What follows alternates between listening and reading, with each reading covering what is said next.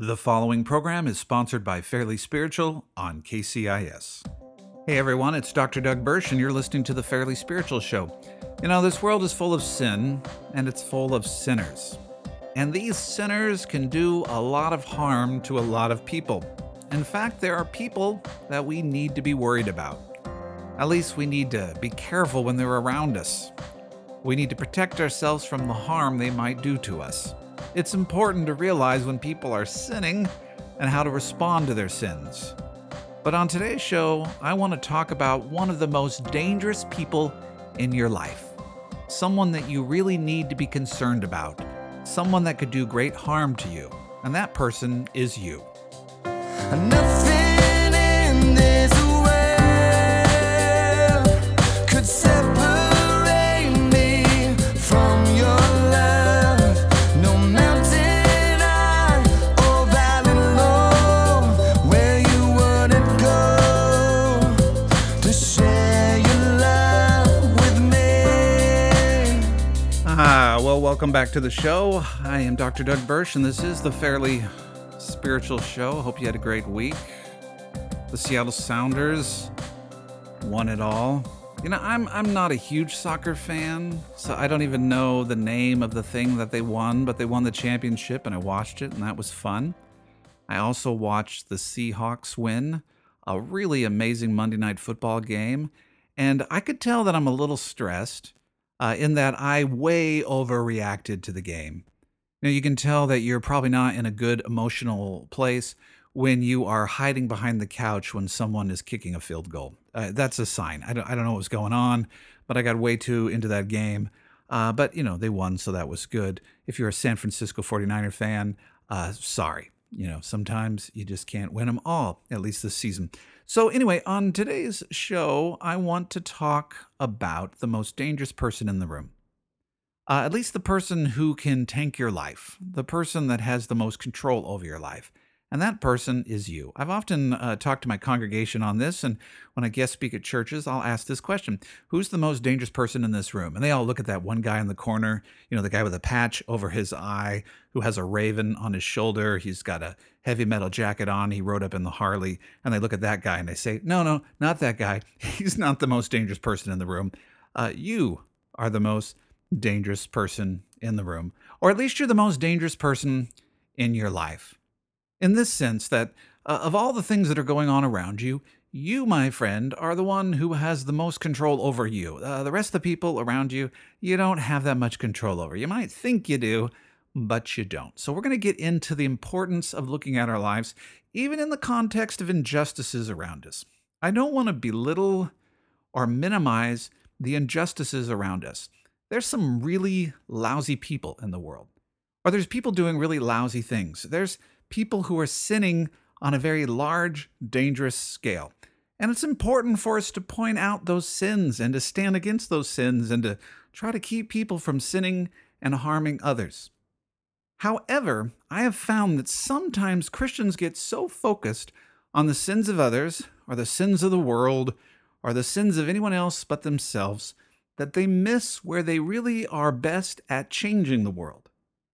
Where you and I are best at transforming the world is starting with us.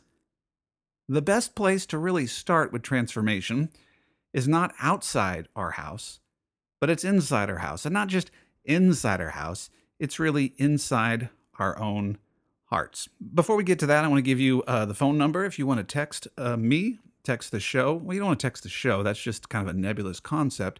If you want to text me, the host of the show, you can use this number, 360-818-4513. That's 360-818-4513, 360-818-4513. You can also just leave a voicemail if you want, 360-818-4513. Millennials listening to the show, a voicemail is something you do when you don't text someone. That's where you actually use your voice to relay a message. It's something we used to do in olden times. 360-818-4513. You can also go to the website, fairlyspiritual.org, and you can find out more information, past podcasts, past shows. I'd love it if you'd subscribe to this show. In case you listen to it on the radio and it's hit and miss, you don't always catch it, then subscribe to the podcast. Go to iTunes and subscribe. If you've never subscribed to a podcast before, then go ask your friends and family about how to do that. Gather around the Thanksgiving table and say, hey, would someone show me how to use my smartphone? And they'll show you how to subscribe to this podcast, The Fairly Spiritual Show. So I want to address this. Who's the most dangerous person in your life?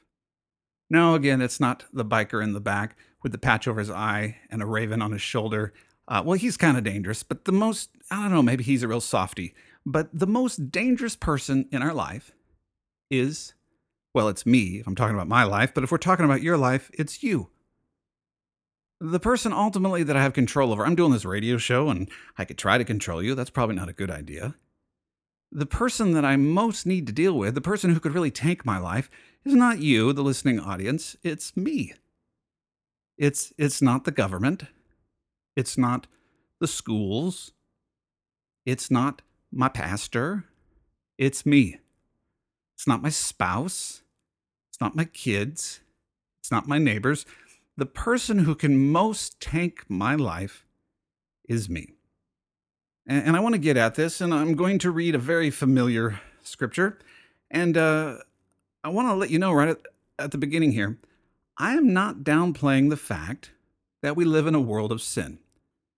And there are some sins that are really bad and really harmful that it is okay to point out those sins.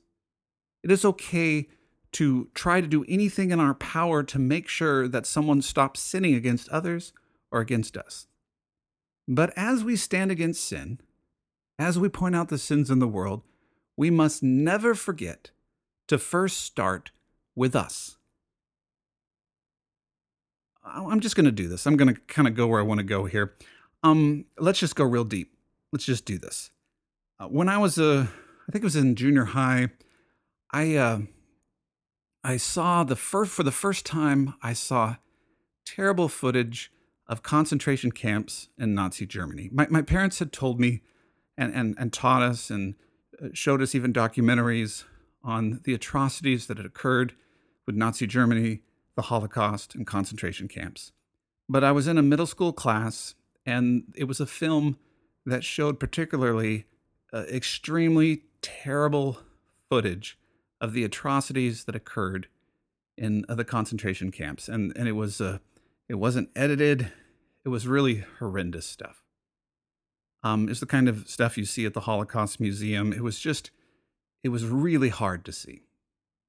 And I remember being in that class, and we watched the movie, and by the end, I was sick. I just felt sick.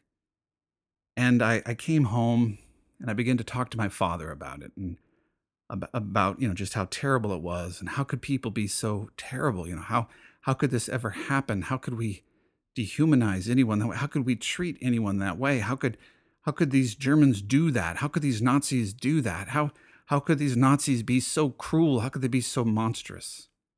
My dad listened to me, and he let me express myself, and basically I'm going to summarize what my dad did with me.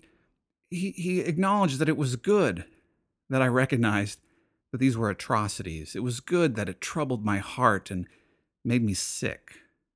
That I didn't understand why it happened. That it was good that it was just terrible to me. That was good that I felt that way.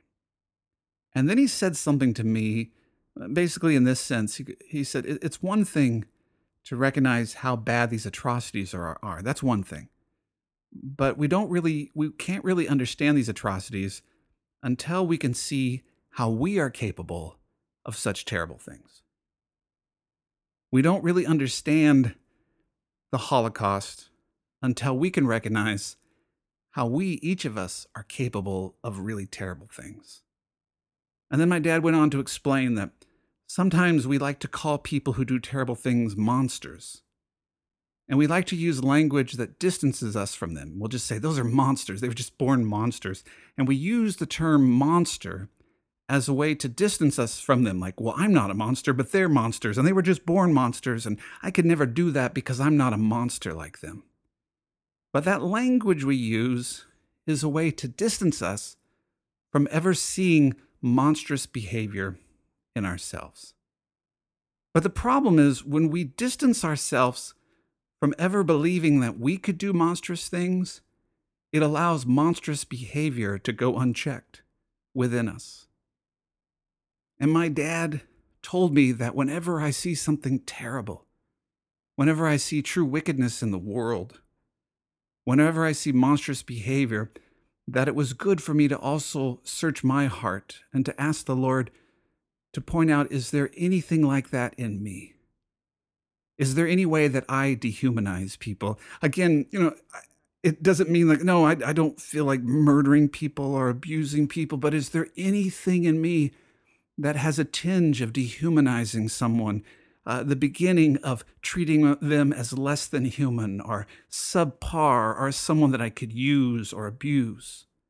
Is there anything in me that sees myself as more superior because of my race or because of my gender or because of my religion? And if there's any of that within me, then I need to get before the Lord and repent.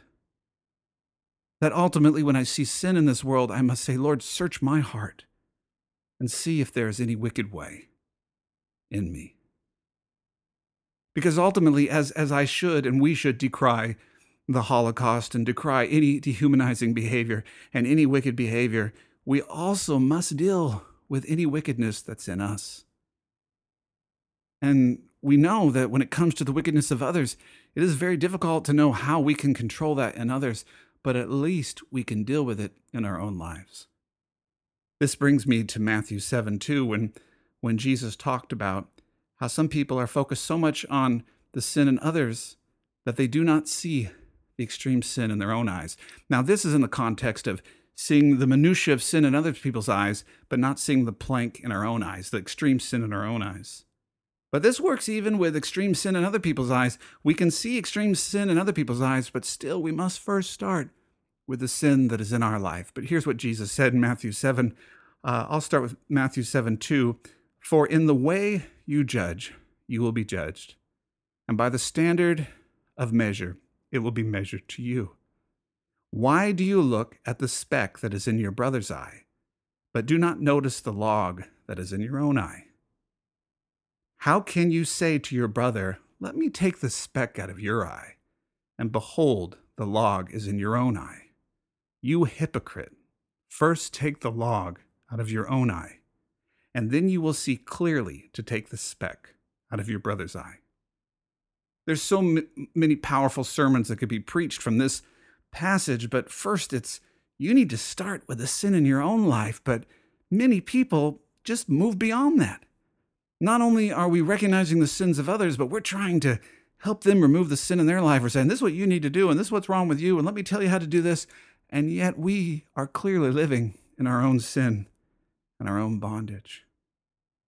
What are some thoughts I get from this? There is truly injustice in the world. But even to understand the injustices in the world, we must first look at the sins in our life and the injustices that we perpetuate. I've thought about this for me. Like, there's times when I will be arguing with my wife. There'll be seasons, I don't know if you do this, maybe you have the perfect marriage, but there'll be times where Jennifer and I are just caught in arguments. And let's just say this, for example. This probably is not true, but let's just say that I'm in the right. And I can do this in marriage, but just think about any area of your life where I think I'm in the right, and I think, boy, she should not have treated me that way. And I begin to obsess about how I'm being treated poorly. And I can spend all the time focusing in on the speck in her eye.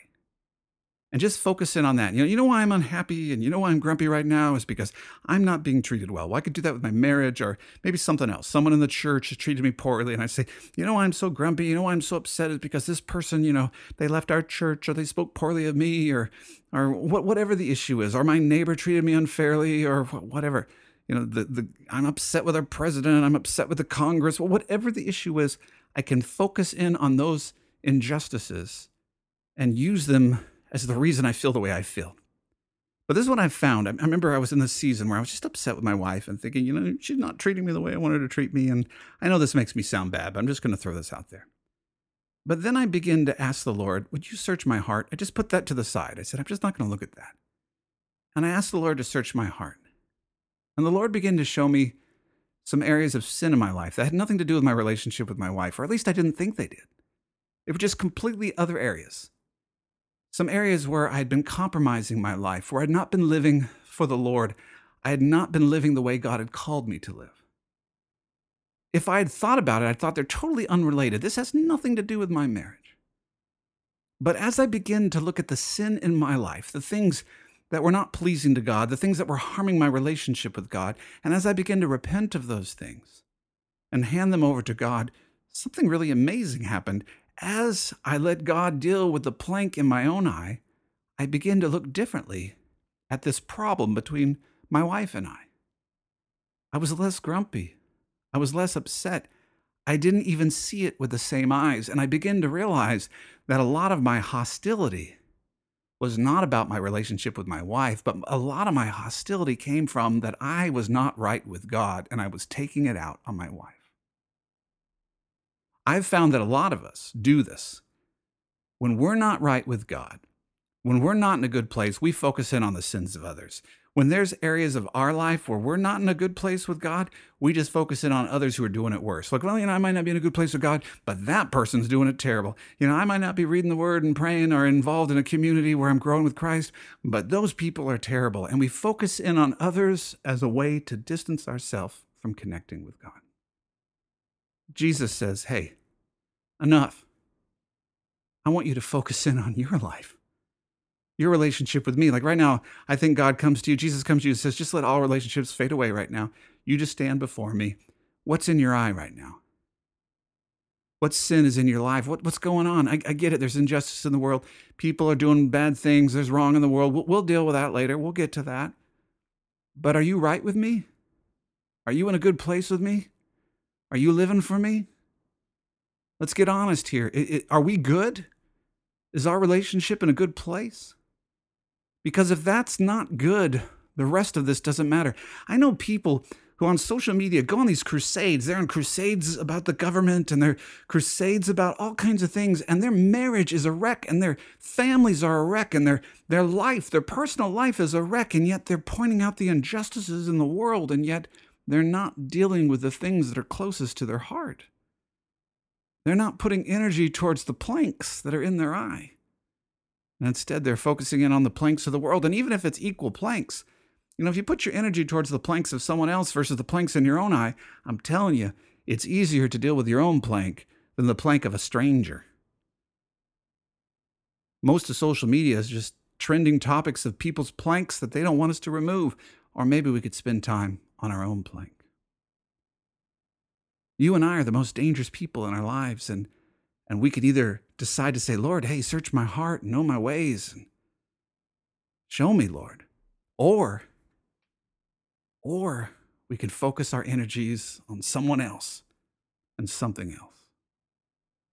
One of the reasons I think we don't focus on other people or one of the reasons we don't focus on our own sins is we're afraid that if I focus on my own sins, maybe I'll just collapse. Maybe I can't look at my own sins because I don't want to just feel like a worthless, useless person. But that's not the gospel. Jesus died for us. He loves us. He died for us when we were sinners, when we were enemies. The gospel is we are incredibly worthwhile. He saw our worth when we had no worth, in the sense of when we were doing nothing good. He said, I love you so much, I'm going to die for you. God loves us so much that he gave his only begotten Son for us. That when we accepted Christ, there's a complete exchange of that we are completely worthy in Christ. Because we are completely worthy in Christ, we can have Christ search our hearts and our minds. We don't ask God to search our hearts and our minds to show us how unworthy we are. We ask God to search our hearts and our minds because we have been made worthy. It's the privilege of the gospel. I think of James 4:10. I love this scripture. It says, humble yourselves in the presence of the Lord, and he will lift you up. Humble yourself in the presence of the Lord, and he will exalt you. The term humble here in the Greek is a lowering. It's a positional thing. It's lower yourself. Just lay yourself low. When we don't believe we're worthy, we're constantly defending for our worth. When we think we're not worthy, we have to defend our worth, and we have to pretend we're better than we are, and we have to, show I'm not as bad as I am, and I do things better than you think I do, and we're constantly defending our worth. When we know our worth is secure in Christ, we don't have to go around pretending. We can admit to our failings and our faults. We can humble ourselves. I love that term of humbleness. It just means lower yourself. Just lay yourself in the ground. Just say, you know what? I'm not going to pretend anymore. You can just do it right now. You can just say, I've not been a very good parent lately. Man, I've just not been doing it well as a husband, as a wife, as a person. I've been failing right and left. You can just start writing them down. This is how I've been sinning. This is how I've been harming others. This is how I've been harming myself. You don't have to pretend. You don't have to sugarcoat it. You can say, I got a problem with alcohol. I got a problem with drugs. I got a problem with my temper. That's what humbleness is. It's just like you don't hide it. You just lower yourself. You stop pretending. You say, I'm not doing it well. You lower yourself. You say, they're doing it better. I'm not doing this well. And you just humble yourself in the sight of the Lord. You just humble yourself in God's sight. You just say, Lord, you see me. You know me. I'm going to stop pretending. I'm going to stop focusing in on everybody else's sins and everybody else's problems and defending myself and comparing myself to everyone else and hiding. I'm just going to lower myself. You can do that right now. Like right now, the Lord is showing you things that God sees it. Why not just admit to it? Admit to it. I think there's probably pastors listening right now. Admit to it. You've been kind of controlling lately, and it's not good. And you got to humble yourself and repent and say, I've been controlling, and I've been reacting out of my anger. And you repent. You repent. You just humble yourself. You lower yourself in the sight of the Lord. That's what James says. You humble yourself, and then he lifts us up. See, we can do that because God takes that offering and he lifts us up. No, it doesn't mean he steps on us and says, that's right, you groveling, terrible person. No, he just says, hey, I'm your worth. I'm your value. And he picks us up and he lifts us to a rock that is higher than ourselves. He places us in a position that's greater than our works and our effort. We just place ourselves in the hands of God. There are injustices in the world. Yes, it's important to decry the injustices. It's important to stand against darkness. But we also have to stand against the darkness in us. We've got to deal with the plank in our own eye. I'm very concerned when I see people on social media never talk about their own sins, never repent, never apologize, never demonstrate a lowering of themselves. I'm concerned of that when I see pastors never do that. I'm concerned when I don't see people, their prayer requests are never like that. It's always about how great they are and how good they are. And that's dangerous. When people are constantly justifying themselves. I'm concerned in a marriage when the spouse never apologizes. When the parents never gather the kids together and say, I'm sorry. I've been messing up. Humble yourself in the sight of the Lord, and he will lift you up. Right now, there's grace for each one of you. I know there's someone listening right now, and you're the most dangerous person in your life. But that's good news, because God has come to you, and he's given you an opportunity right now. You can humble yourself. You can just admit to the plank. Just say, here's the sin in my life, Lord. Here's where I've fallen short. And just yield, surrender, give it to God. Don't defend it. Don't justify it. Give it to God. Just give it all to God. Don't defend it. Don't justify it. Just give it to God. And just lay yourself down in the dust. And let Jesus come and pick you up. Humble yourself in the sight of the Lord. And he will lift you up. He will revive you. And he will place you on a rock that is higher than yourself. He's for you. He's not against you. Okay? This is good news. God is with you today. Hey, I want to thank every single one of you for listening to this program. I'm so thankful that you'd spend this time with me. If you'd like to text me, 360-818-4513, 360-818-4513.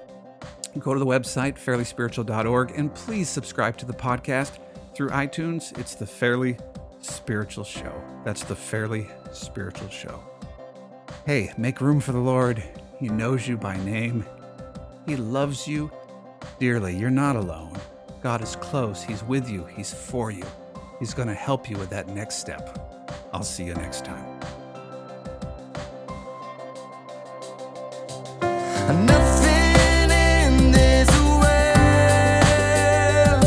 could separate me from your love. No mountain high or valley low where you wouldn't go to share your love with me. The preceding broadcast was sponsored by Fairly Spiritual. When you write or call this program, be sure to mention you heard it on KCIS.